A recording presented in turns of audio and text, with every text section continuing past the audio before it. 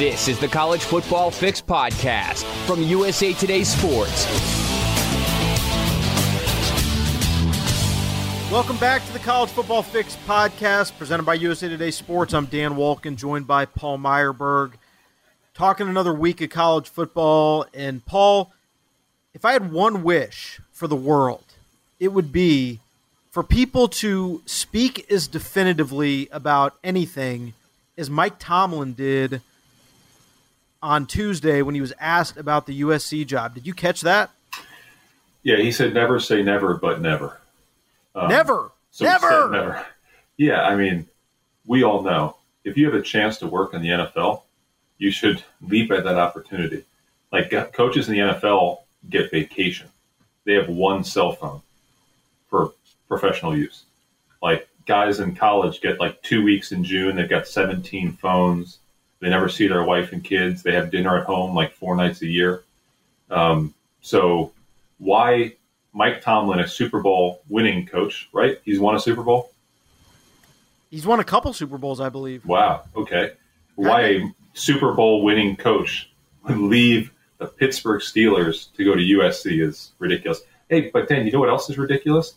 Like, why is it insulting that, like, I'm reading that it's insulting for him to have to answer that question? What? We didn't ask for his PIN number. Like, why is that insulting? Yeah. I don't understand. Like, I haven't gotten that part of it, but I did like the fact that he just shot it down. It's refreshing. Yeah, my mistake. He's only won one Super Bowl. He's played in 2 or coached in 2. So just the one on his resume. But he has never had a losing season as a head coach in the NFL, which is pretty remarkable. A couple 8-8s. But when you've been in the NFL for as long as Mike Tomlin has, his first year was 2007 as the head coach and has not had any under 500 season, that is remarkable. And, yeah, I didn't really understand why he got a little bit offended by being asked about it, and he kind of went into the saying, well, Andy Reid wasn't asked about it. You wouldn't ask all these other guys about it. I mean, the reason they got asked about it is because Carson Palmer went on a national radio show, and brought his name up. Mm-hmm. So that's why he was asked about it. But whatever. Like, I thought the most interesting part of that was it showed sort of the psychology of the NFL coach and how they view college football. There was a time, I think, in America where if you got a great college football job, it was maybe equal to or better than an NFL job, maybe viewed as having a little more job security or money or whatever. Not anymore. If you're in the NFL, and like if Mike Tomlin got fired tomorrow, he could snap up one of those open jobs in 5 minutes. They would easily take him at probably 20 other franchises. But yeah, like he's not going to USC. USC is not hiring Jeff Fisher. We're at the point of the year now where a lot of these rumors around the USC job are ridiculous. They're annoying. They're wasting everybody's time. Like the Jeff Fisher thing, the fact that came up and the fact that people actually talked about it or responded to it for a couple hours was insane. It was ludicrous. Jeff Fisher has lobbied for every open job for the last 5 years, including Vanderbilt last year, couldn't get that job. He's not getting the USC job. However, one person who I'm increasingly convinced might take the USC job or might at least want the USC job is James Franklin, because James Franklin is off his game right now. He is rattled.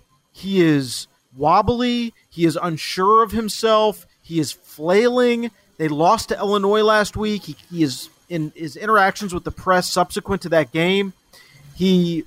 We can all have slips of the tongue and misspeak. God knows I do it on this podcast all the time. But he referred to Ohio State, who they're playing this week, as Illinois, who they played last week. He made a reference to playing in the Big House. Like, he was all just sort of discombobulated. The story comes out earlier this week that he has changed agents.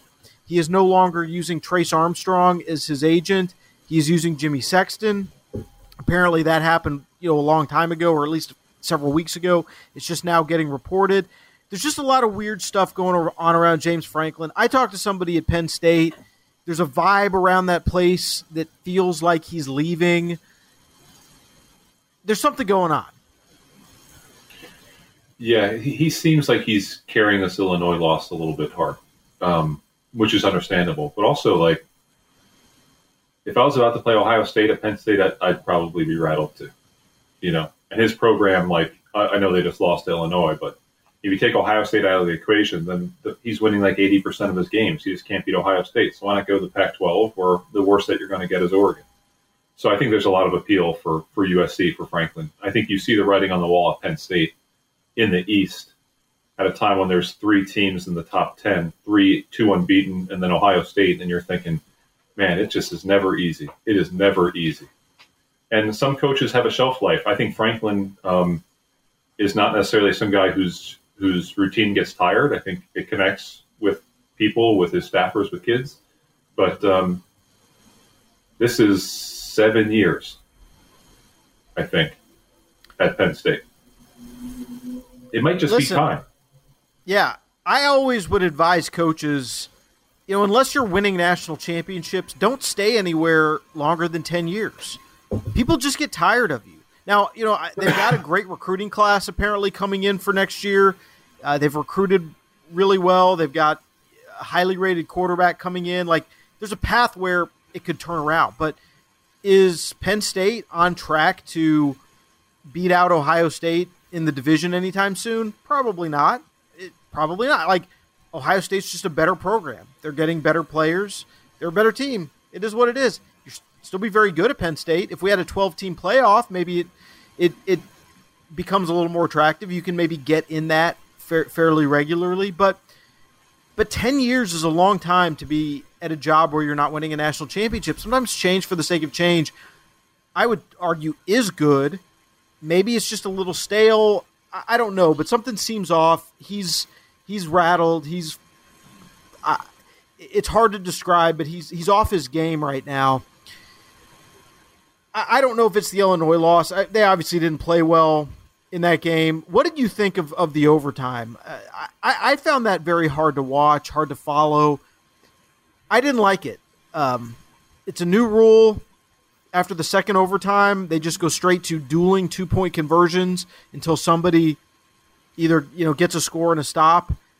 It's the first time we've really had the opportunity to watch that play out in a big game like that. I hated it. The people who made the rule are defending the rule. I think there's got to be a better way. Yeah, I hated it too. I hate it like in baseball where you start with a guy on second now in extra innings. I don't like it. It's a shortcut, and I think it's unnecessary. I mean, what were the average number of plays in an extra frame? Like if you start at the 25, what's the average number of extra plays that you're having there instead of a 2-point conversion? 4? Well, probably 5? 10. If you're going a couple overtimes, probably 10. Yeah, okay, but I'm saying per frame. Like, 4 or 5. That makes sense. Oh, yeah. So, and I'm all for player safety. I think it's a paramount concern, but I just don't understand the shortcut. It's an inferior overtime. It is. I mean, no doubt about it. And certainly I don't want to watch Penn State, Illinois go back and forth 2-point conversions, play 9 overtimes and score 38 combined points. It's not interested in that. I don't think it's dramatic. I think it's actually less dramatic. I mean, I guess if you were invested in the game, you're an Illinois or a Penn State fan, it's like watching penalty kicks maybe. And I think that it's like, edge of your seat stuff because of that. But just as an observer, I was bored by it. I didn't think it was interesting. So I'd like to see them. They're never going to go back, obviously. And we'll get used to this. But I having witnessed it and experienced it, I like the 25-yard line. Or at least, it's still better than a tie, but it's not as good as the 25-yard line. It feels gimmicky to me, the way that they've done this. And, yeah, the 5 and 6, 7 overtime games were so rare.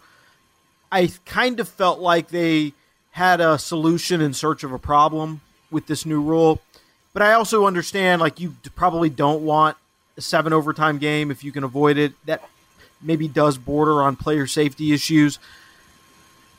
But it just seems to me like there's got to be something better. I wouldn't mind ties. See, I think ties sometimes are appropriate. Sometimes, to me, the point of a result is to say who was the better team, who deserved to win the game.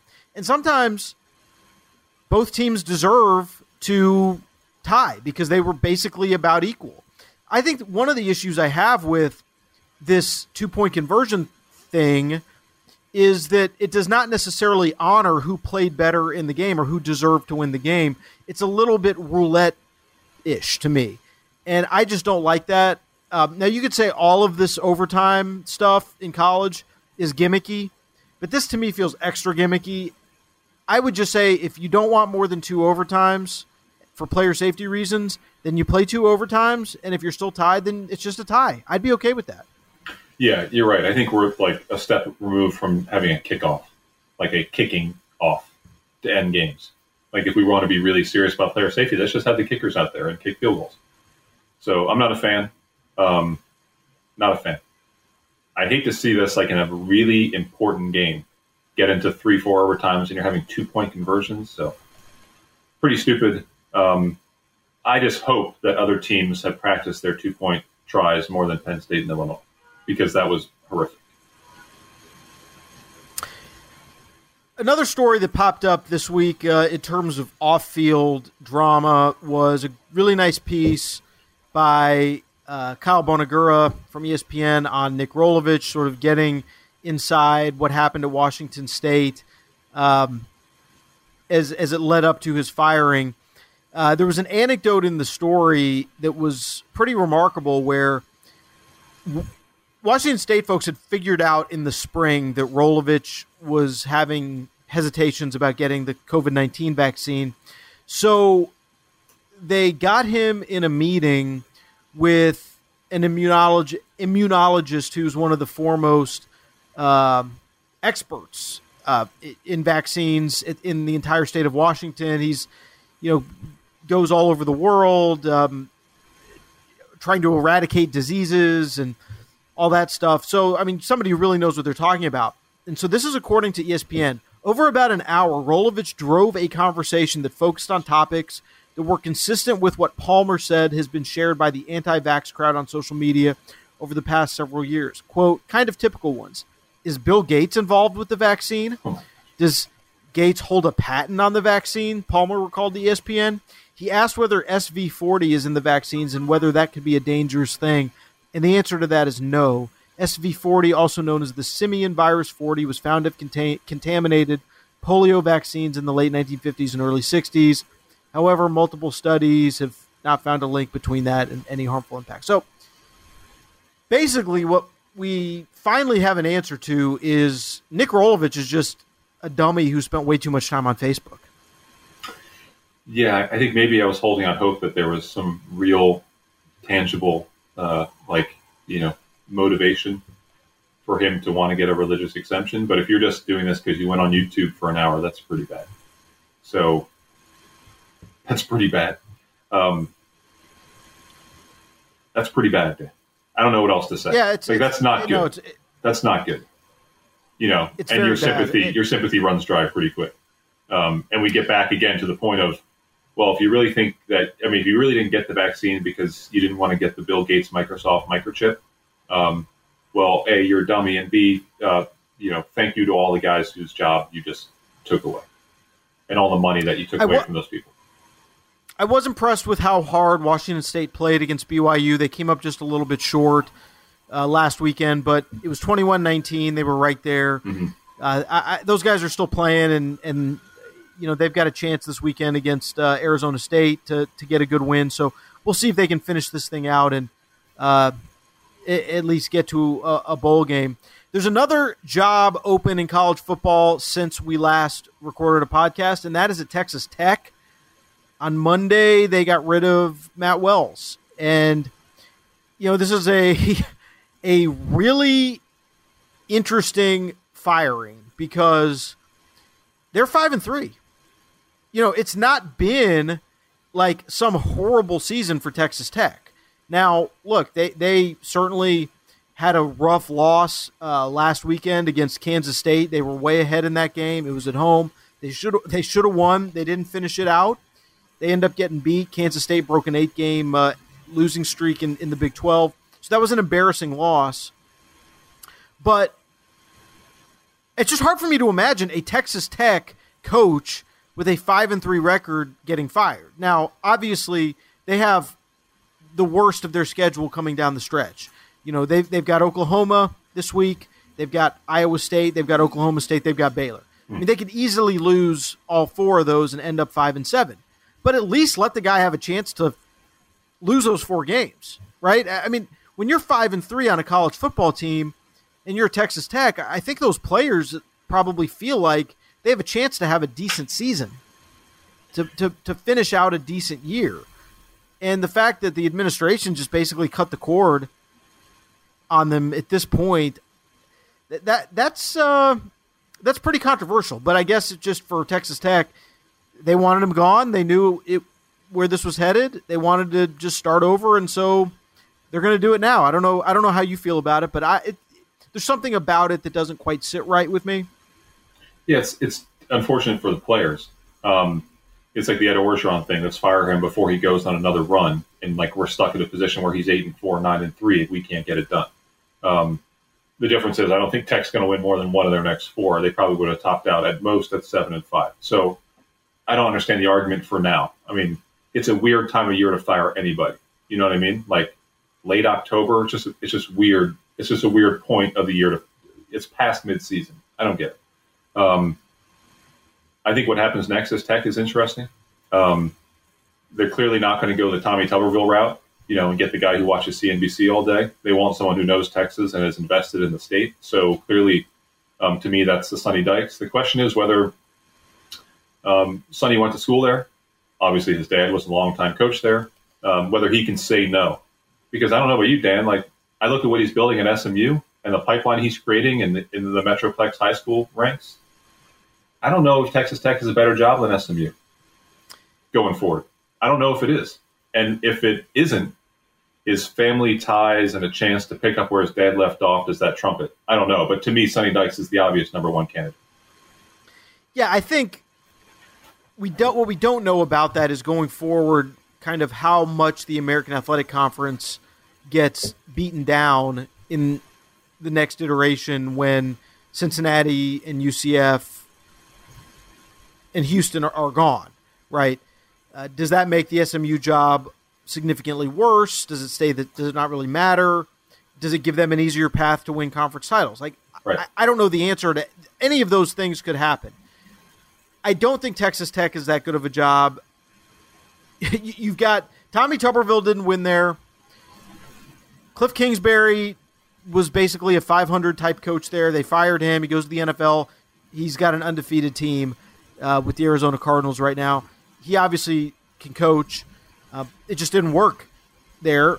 And with Matt Wells, they didn't like bottom out with Matt Wells, but it just never clicked. So what do they want? Like, what do they aspire to? What do they think they should be? What they really want, Dan, is they want Cliff Kingsbury back. So I think that that's not going to happen. I know it's not, but there's firer's remorse with Kingsbury. Firer's remorse. No, but seriously, I think every time Matt Wells played on Saturday, the next day in the Avalanche Journal, there was people looking in the box score to see how the Cardinals did. So he's so beloved there. It was not your typical firing in terms of his way out the door. I think they almost threw a parade for him.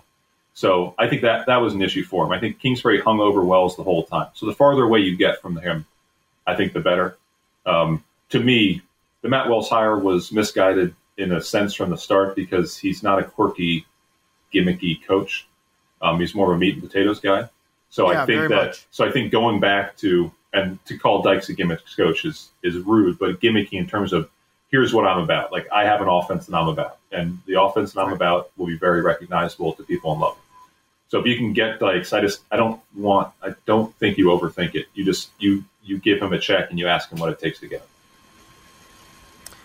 Meanwhile, we got more conference realignment news. The Sun Belt has officially added Southern Miss and Old Dominion.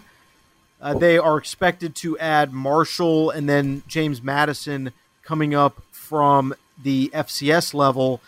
It leaves Conference USA as the biggest loser in the whole conference realignment thing because now, and it's not immediate, it's going to take place over a couple year period, but basically they're down to 5 teams going forward: Florida International, Middle Tennessee, Western Kentucky, UTEP, and Louisiana Tech. That's their conference. What do you do with that? Like, I don't know what they can do. And it's like, it's five. It's not even 5 teams in the same geographic region. It's 5 random teams. Right.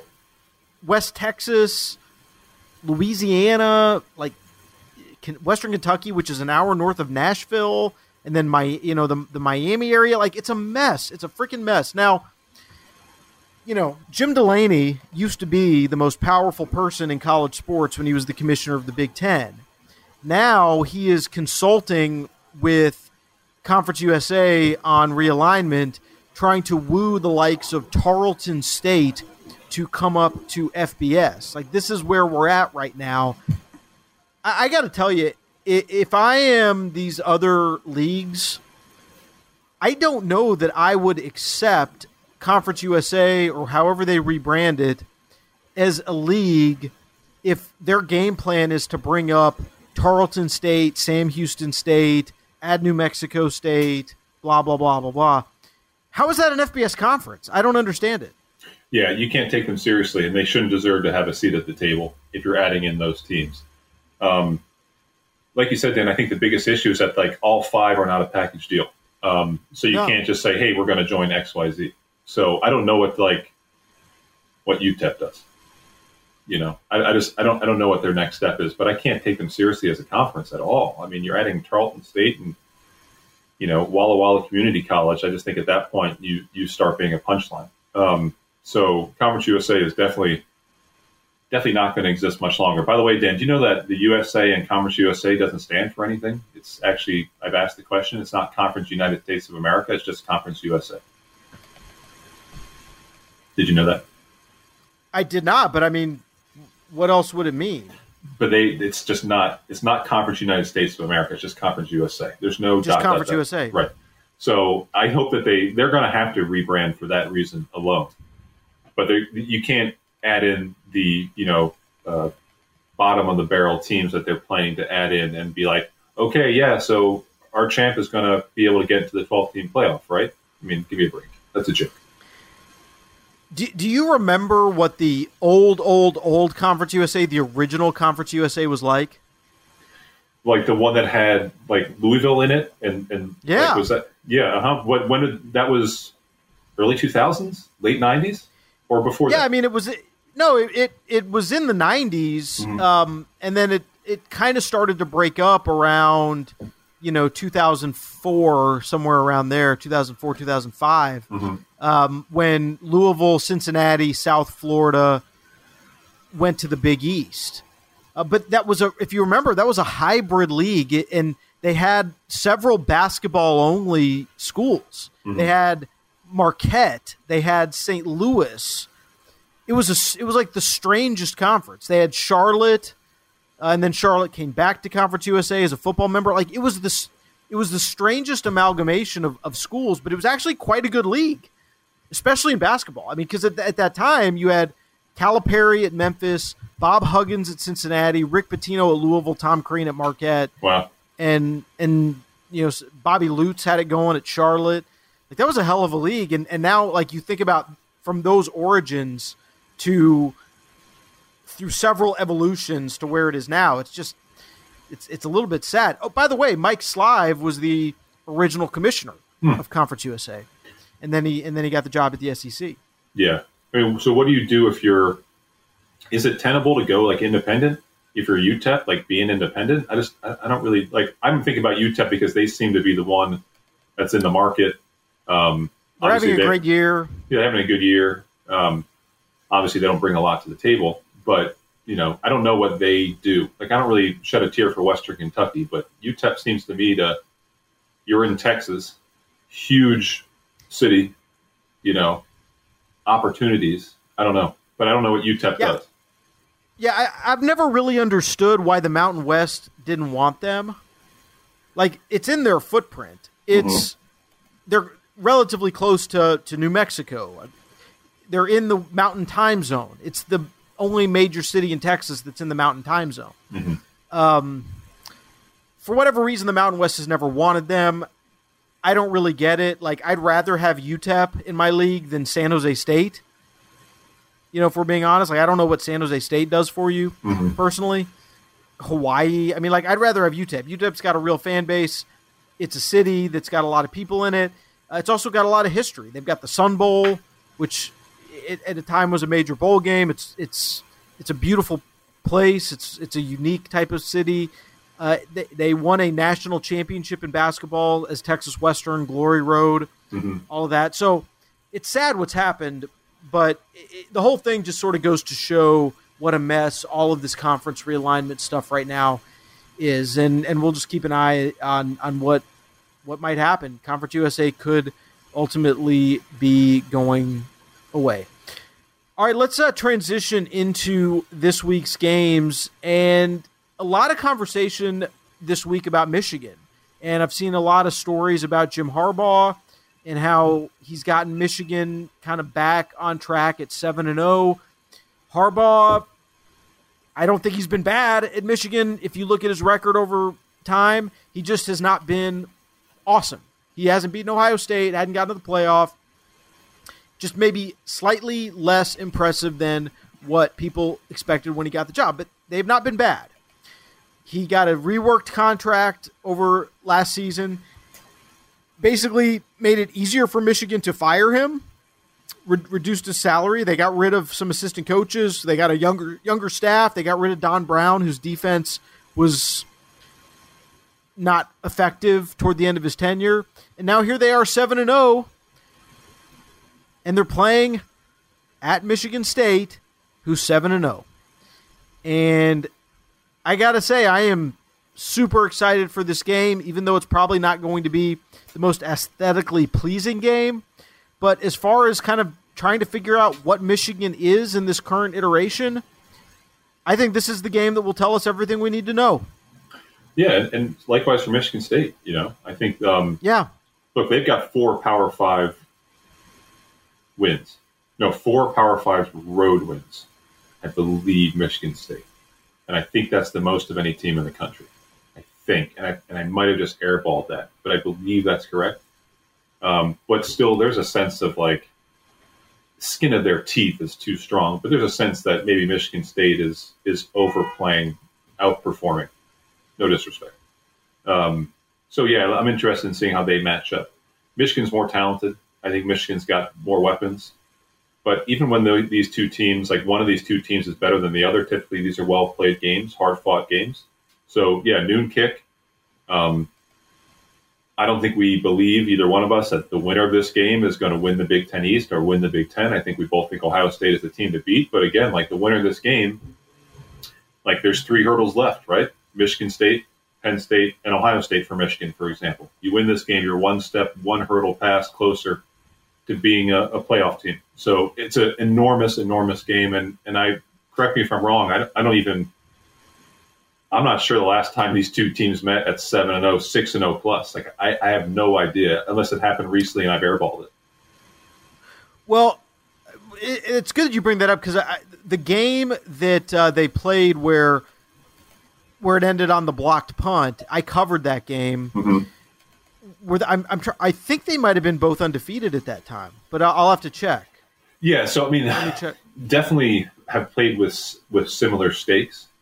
But this one, I mean, this is like 6 for 7. I mean, this is legit. And I don't know if we're talking about this game enough because it's a really loaded weekend, but this is one of the games of the year in the Big Ten. You know, there's like 5 huge games from today through the end of November.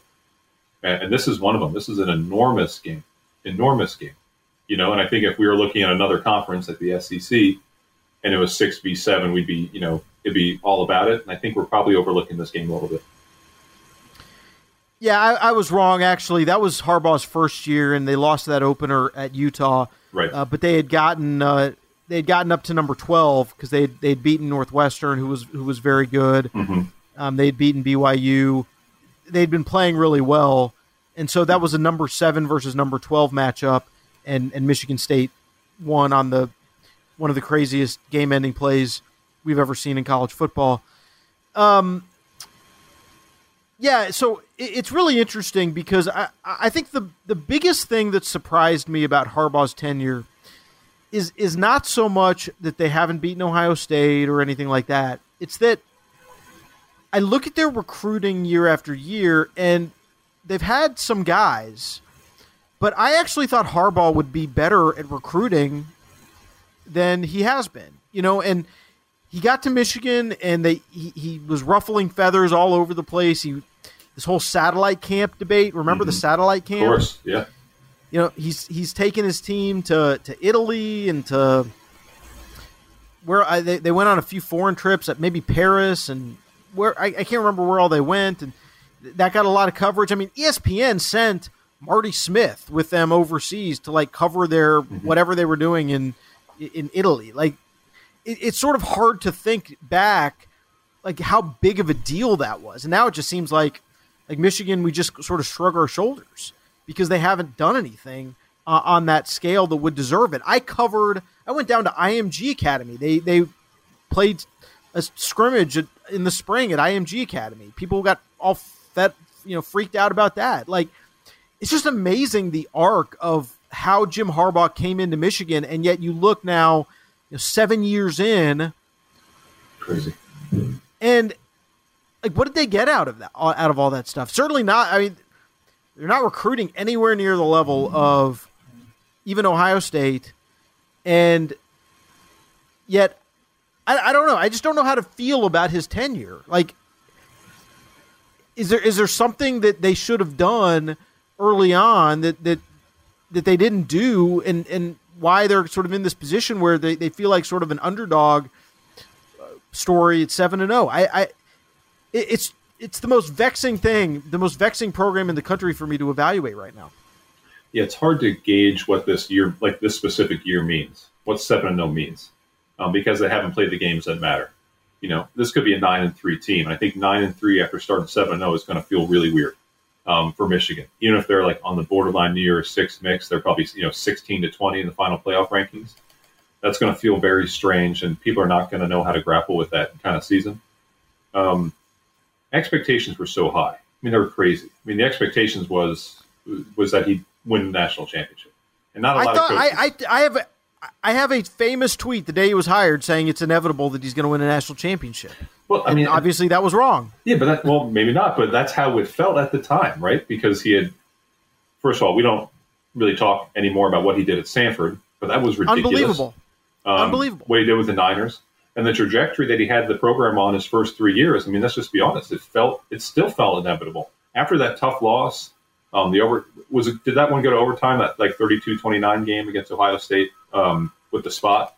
It might have just been regulation. I don't remember exactly. But after that game, you still felt I wouldn't say more certain than ever, but you still felt, okay, they're knocking on the door. So I think a lot of it depends on your perception of him as a person. I think it's easy not to like him. No disrespect to him. It's easy not to like Jim Harbaugh. He doesn't make it easy to like him, maybe is a better way to say it, or to like his program, because they shut things down. I don't know anything about any of the players. There's no personality there. They're just Michigan, and they're boring. So I think that's an issue in terms of how we perceive the school and the team. But I mean, this could be the year that they do it. I know Ohio State looks unbeatable, but this could be the year that they do it, at least get into the playoff. I don't know if they can win it when they get there, but, he obviously hasn't pointing back up. We can at least say that at 7-0. So are you saying that Michigan is winning this game Saturday? You've got them beating I think they do. And that's not I know it's one of our running gags to say that I think Michigan State is garbage. I think they're a good football team. And most of all, I think that they play hard. And we talk a lot about 5 stars and all that kind of stuff, and obviously that's where the difference lies. But Michigan State plays really hard, and that's a testament to the team and to the coaching staff. So I don't want to overlook them. Again, I think Michigan's more talented. I think that I'm not saying Michigan State thinks they're playing with house money at all, but I think Michigan maybe has their eyes set on something grander, and may have that kind of expectation that this is just the next game that we need to win and play and win. So, I think they do win, but again, it would shock me. It would really surprise me if we're looking at a 31-27 game. I think this has the potential to be in the teens.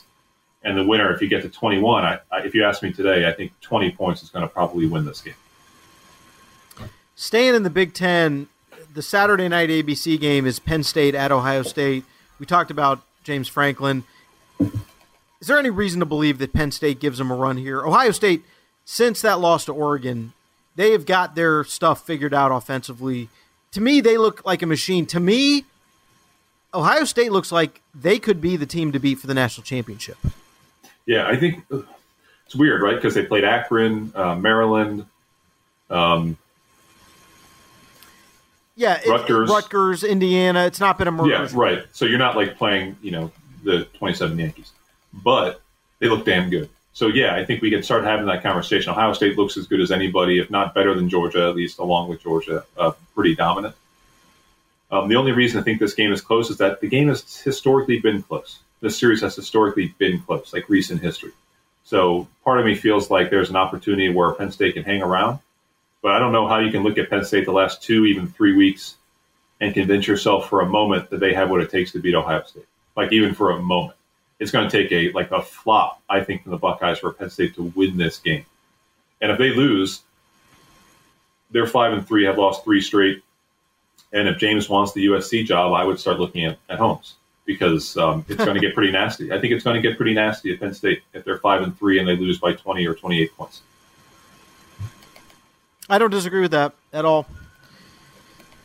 All right, let's move to the SEC. Georgia, Florida, the cocktail party. Speaking of homes in Southern California, Clay Helton's home was amazing. And it is amazing, assuming that he still lives there. So we don't really know how much. Have you been there? I spoke to him, and he gave me a tour, like a crib-style tour. Over Facebook. Okay.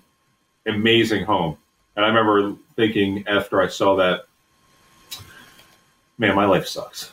You should have been a football coach. I should have been a football coach. I really should have been a football coach, even a bad one, just a bad one. And I'd be living like he had.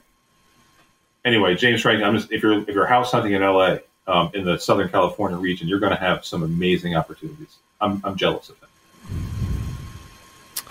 You don't get a lot of value for the dollar, but when you're making $7 million a year, you're going to come out okay. Yeah, I think so. All right. Let's move to the SEC. Georgia, Florida, the cocktail party in Jacksonville. Georgia's a 14-point favorite. Florida's 4-3, and they've been underwhelming. However, this is one of those games where Florida, emotionally, they throw everything into it. And, they've had a week to prepare. Georgia, according to Kirby Smart, they're going to have JT Daniels back in some capacity. Supposedly he looks pretty good in practice, but Stetson Bennett is going to play a role as well. So they could be using 2 quarterbacks. Florida is probably going to use 2 quarterbacks as well with Emory Jones and Anthony Richardson. So the game could be a little bit strange, but I don't know. I mean, I think everyone's going to go in expecting Georgia to just romp, but something tells me Florida will challenge them, especially their defensive backs. That's maybe the one area where Georgia's a little bit weak is in that secondary. And if Florida can make some plays down the field, then this game could get more interesting than some people think it's going to be. Yeah, the key to the game for Florida, big surprise, it's explosive plays. Because I don't think Florida, or really any team, maybe outside of Alabama, and maybe even Alabama, based on what we've seen from Georgia, is going to win by putting 3 drives of 10 plays and 78 yards together against the Bulldogs. It just doesn't seem like a workable solution, which is why I think Richardson needs to be your quarterback. We've talked about this before. Make him your quarterback because he gives you an element of danger. I don't think Emory Jones does. I agree with you. This series, we talked about Penn State, Ohio State. This series gets interesting, and I think Florida can make it interesting. I don't believe that they can beat Georgia. I don't believe that. In my heart of hearts, I don't find a shred of it that makes me think that they can beat Georgia. And if the game goes the way we expect it's going to go, the Dan Mullen discourse will continue in Gainesville. I think it's crazy to suggest that he's in trouble. He's not in trouble right now, but at 4-4, there are going to be people who are upset. I think there's a good case to be made that you bring back a lot of that team next year with Anthony Richardson, and maybe you can challenge Georgia. But we could be getting to a Dan Mullen inflection point, and it'll be interesting to see if he comes back. I mean, he's had interest from the NFL. Certainly there's going to be open jobs, good open jobs. So just something to monitor. I would expect he'll be back at Florida next year, but do you think he's like in escape hatch territory because if the Penn State job becomes available? He's from that neck of the woods. Seems to me like Northeastern. Yeah, could be an interesting fit. I spoke to Kirby Smart last week on the sidelines of Arch Manning's football game. He didn't speak back to me, but I did say words to Kirby Smart. I wanted to talk to him about this game. I didn't get much out of it, so I don't have any great insight. But I do think, based off our limited interaction, that Georgia is like Florida's a key game, right? But I think that they are already evaluating what is in the future for this team. That was my very limited conversation. That's what I took away from talking to Kirby Smart. In other words, he realizes that this team has the potential to do what we think they can do, which is run the table, go unbeaten, win the national championship. There's no doubt, and it'll be interesting to see how they evolve offensively down the stretch of the season with a healthy JT Daniels. That's something we're all going to be keeping an eye on. Ole Miss at Auburn. You look at Ole Miss more and more, and they're looking like a team, as far as I'm concerned, that could very well go 11-1, 10-2. I think they're going to end up in a New Year's Six bowl. I mean, this is the toughest one they've got left. Auburn is a 2.5-point favorite, and certainly, I could see a situation where Ole Miss is just sort of emotionally exhausted, because you go back, I mean, the Alabama game where they get whooped, they beat Arkansas by 1, crazy 52-51 game. The whole drama with Tennessee, they survived that. And then the Manning stuff, retirement ceremony, beating LSU, which is a huge game for them. It would not surprise me if this is where Ole Miss maybe lets down a little bit and just sort of peters out, or just exhaustion sets in. But after this, Liberty at home, which will be interesting for different reasons with Hugh Freeze. They get A&M at home, they get Vanderbilt at home, and then at Mississippi State. I mean, to me, this is shaping up to be a hell of a year for Ole Miss. Yeah, and Matt Corral, by the way, he might be the Heisman favorite right now. Yeah, it's an interesting question. I don't know if he's definitely co-favorite. Like him and Bryce Young are 1-2 or 2-1, whatever. But look, Ole Miss is like Alabama losing the Iron Bowl from making the SEC championship. You know what I mean? Yeah. Like from playing for a shot at the playoff. And if they get to that point, let's say they're 11-1 and they play Georgia tight, then they're all of a sudden thinking, hey, we should get into the playoff. I mean, that's ridiculously down the line. But, yeah, I think this is a New Year's Six team. I do think they lose at least once the rest of the way. I mean, if they lose twice, they probably don't get in. But they'll lose once at least the rest of the way. And I think, yeah, it could be this week. I don't know where Corral is from a physical perspective, and I think they need him in the lineup, which is why he played against LSU, because he was obviously really beaten up after Tennessee. His numbers have been dipping a bit. They've just been dipping a bit. And if you look at him overall, his numbers, there's a lot built on 2 games, Austin Peay and I think Middle Tennessee, and I might be blanking on that non-conference game where he built a lot of his numbers. So I think he needs a kind of breakout game in SEC play to reclaim the top spot in terms of the Heisman or being a first-team all-conference pick. But I think this game with Auburn is going to be wild. I think these are 2 teams that play fast and loose. So I don't know if it's going to be like 48-47 or 52-51 like Arkansas, but I think this game is going to be pretty wild. All right, let's move over to the Big 12, where you've got Texas at Baylor, which I don't want to spend a ton of time on, but I do think that'll be an entertaining game to watch. And Baylor is having an unbelievable season at 6-1, and Dave Aranda is a guy who could very well start coming up more and more for a USC job, for an LSU job. Not sure he would leave or that he's a good fit at those places, but it's impressive what they've been able to pull off. And then Oklahoma. We mentioned Texas Tech is going to Norman.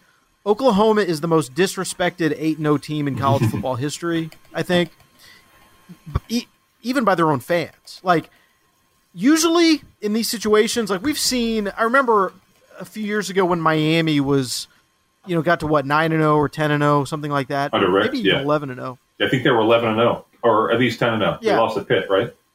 They lost to Pitt. But so I just use that as an example of like a team that's kind of having an undefeated season, and yet everyone in the media is kind of doubting them. That, hey, are they really that good? Do they really belong? And usually the fans are like all in on the team, pushing back. The media sucks. You guys are just haters. You hear all that stuff all the time. Honestly, it's Oklahoma fans who are driving the bandwagon on this about how underwhelming they are at 8-0. Maybe it's because they've seen great teams before and they know that this one is not it. But boy, they were less than impressive in beating Kansas last week. And it's just sort of like, what are you going to get from them week to week? It's unclear, and it's unclear how much more they're going to be able to improve over these last 4 games to justify being in the playoff, even if they're 13-0. I'm sorry, like the way they've looked and the way they're playing, I could argue against them being in the playoff at 13-0. Oof. I mean, I could definitely argue that they're going to lose to Iowa State. It's weird, right? They're, like you said, hard to predict. I thought the way they played against TCU was really impressive. I thought they played really well. I know they gave up big yards through the air and gave up 31 points, but overall I thought that was a really good performance. Kansas, not so much. One thing we can all agree on is that Caleb Williams is awesome. He's just fun to watch, not to mention super productive and obviously a difference maker for OU. I still feel like, well, look, I felt like as of Saturday at 11:59 a.m. that OU was a team that was going to get better every single week. And I disagree with you. I think at 13-0, they're going to get in based off the chaos, whether they win when they get there. I think the way they played against Kansas kind of puts a hole in that. So I'd like to see them play Texas Tech and win by 40. You know, a team with an interim coach. I don't know what they're playing for. Blah blah blah. If OU is legit, then they're gonna steamroll them. So we'll see. But Caleb Williams, I mean, I'm gonna watch OU play every week because of him. The rest of the way because he's been that fun. Yeah, he does some stuff that is just super impressive, and he's obviously a major talent, and it's the reason why I'm not going to give up on Oklahoma making something out of this year. A couple kind of random off-the-radar games that I think are going to be pretty fun. SMU at Houston. I will retract what I said earlier in the year about Dana Holgerson. I basically called him Coach Ski Mask because it seemed like he was stealing money. They're 6-1. So they've gotten that thing turned around after that awful loss to Texas Tech early on. That's a flimsy 6-1, Dan. I don't know what to make of that 6-1. But he's at least no longer stealing money. No, he's earning his paycheck. And SMU is 7-0. A big game for them. Really, really big game for them. Fresno State at San Diego State. San Diego State 7-0. Brady Hoke is doing his thing out there, which we've talked about, but they're impressive. What they've done defensively, they're tough. And then the third game I find really interesting is Virginia going to BYU. Bronco Mendenhall. I just think it's cool that Bronco Mendenhall is bringing Virginia back there to play after after all these years, and I think that's going to be an interesting scene. And I think maybe the player who's having the best year that nobody's talking about is Brennan Armstrong from Virginia. I mean, his numbers are absurd. Yeah, he's played 7 games, and he's already number 2 in the school single-season yardage list. He's like 5 touchdowns short of the single-season record. So he's going to 23 touchdowns, 6 interceptions. Yeah, he's going to obliterate every single school passing record. And it's not really what their offense has been. I mean, it's always been quarterback-centric for Bronco at Virginia, from Perkins to through Armstrong, and I'm missing one guy in between. This one, I mean, this offense is all Armstrong. He's been carrying the load. So he's a fun team. I think Virginia's pretty good, but there are a couple of good night games. This is one of those 10-15 kicks that subplots, storylines, and obviously I think the winner of this game gets back into the top 25, or Virginia gets into the top 25 and for good if they win this game at 7-2. Bronco Mendenhall, by the way, a really nice guy, very centered, grounded, good program builder. I look at a lot of programs specifically in like the Big 12, Big 10 footprint. I could have hired him multiple times over and didn't, and you probably missed an opportunity with him. He'd be a stealth guy to look at for USC, I think. Yeah, hey, look, he's a California dude. He's a surfer. Yeah. So I completely agree with you. That is not one that's going to light people on fire. But I think he's proven at UVA that, like he did at BYU, I mean, this guy, he's a program builder and a maintainer. And I don't know if he's a guy that you hire because you want to go 15-0, but he's also never been at a place where 15-0 is a legitimate possibility, you know? So I'd be interested in that. I agree with you. I think he's an interesting major Power 5 openings. If I was an AD, he'd be one of those guys that I would definitely evaluate. Well, I mean, listen, he's been a head coach since 2005. He has had one losing season in his career, and it was the first year at Virginia when he inherited a tire fire. Right. And then immediately they spring back in year 2, and they get to a bowl game at 6-6.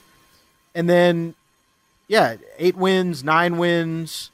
Last year they finished 500. This year they're going to win another, 8-9 games. Like, It's impressive. It's very impressive, his head coaching record. Yeah. And he's only 55 years old. Like, he's still kind of in his prime. So, just really, really impressive stuff. Let's end the podcast just talking a little bit about what you referenced earlier, and I know you maybe don't want to give away everything in terms of stuff you're working on, but you did see Arch Manning play in person. How was that, and what did you learn? What do you think is going to happen there? Well, I'll say just from a football playing perspective, before the game, people I spoke to around the program and around the school were predicting they'd lose 60-0. Berkeley Prep down in Tampa had I think they've got 8 to 10 kids who are Division I FBS on that roster. Not all seniors, but they've got 8 or 10 kids who are going to play Division I. High level, they got the kid who's going to Iowa State at running back. They've got a tight end. Tavita Pritchard and Morgan Turner from Stanford were at that game to see their tight end commit. Just a supremely talented roster. So they thought they were going to get bombarded. So people there were happy. I think they lost 49-24, and people were pretty pleased. He's a legit 6'4". He's a legit 200 pounds plus. His arm is legit. Story I heard when I was there. Fast. He's relatively fast. Like, we're used to seeing Mannings on the sundial. He's got stopwatch speed. You know what I mean? So, like, he's legitimately athletic. He's different than his uncles. There's no question about it. Things I heard there about him were just his ability to grasp the game. Like, a coach told his coach that that Arch was the quickest thinker that they've had, like, in their QB room. And a lot of that is coach speak, recruit speak, but I think that there are a lot of coaches who are really impressed with his ability to digest the game. He clearly didn't play, like, the best game of his career, but I thought he played really well, and I think he justified the fact that he's the number 1 QB in that class. I think there's a lot more to him than just being a Manning. I think there's a legitimate talent there. And in terms of recruiting, Dan, I'm hearing Georgia, Texas, and I think that everyone's hearing the same. Georgia and Texas are the finalists. I think at this point, if I had to pick, I would say Texas. And Ole Miss and LSU are not options. I don't like neither one of those things are going to happen. Tennessee is not going to happen. I think we're looking at those 2 finalists, and the decision will come sometime after the season. I think at the latest by the spring. Yeah. So obviously, I wrote a piece last week about kind of breaking down his reported top choices and sort of the positives and the negatives.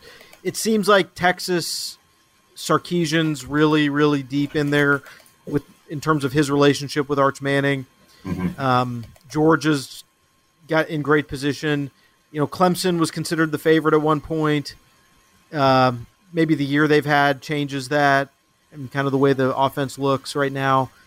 Alabama, it's and then what effect did last weekend have? Just the whole Manning palooza down in Oxford. So, yeah, it's going to be interesting to see. Yeah, I think there's a desire from the family, because the family is very invested in this, obviously, more, as much as any other family, is to have a connection with the head coach.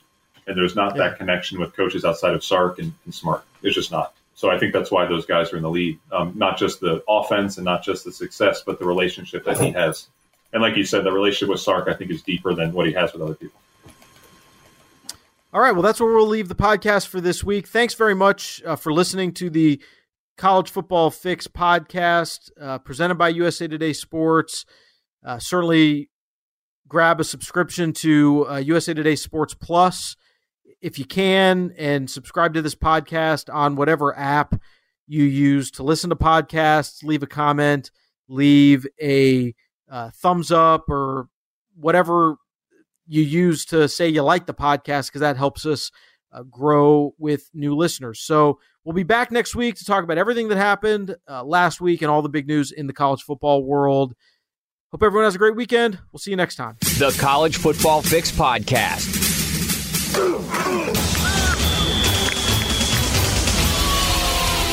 With Paul Myerberg and Dan Wolken. This is the College Football Fix Podcast from USA Today Sports.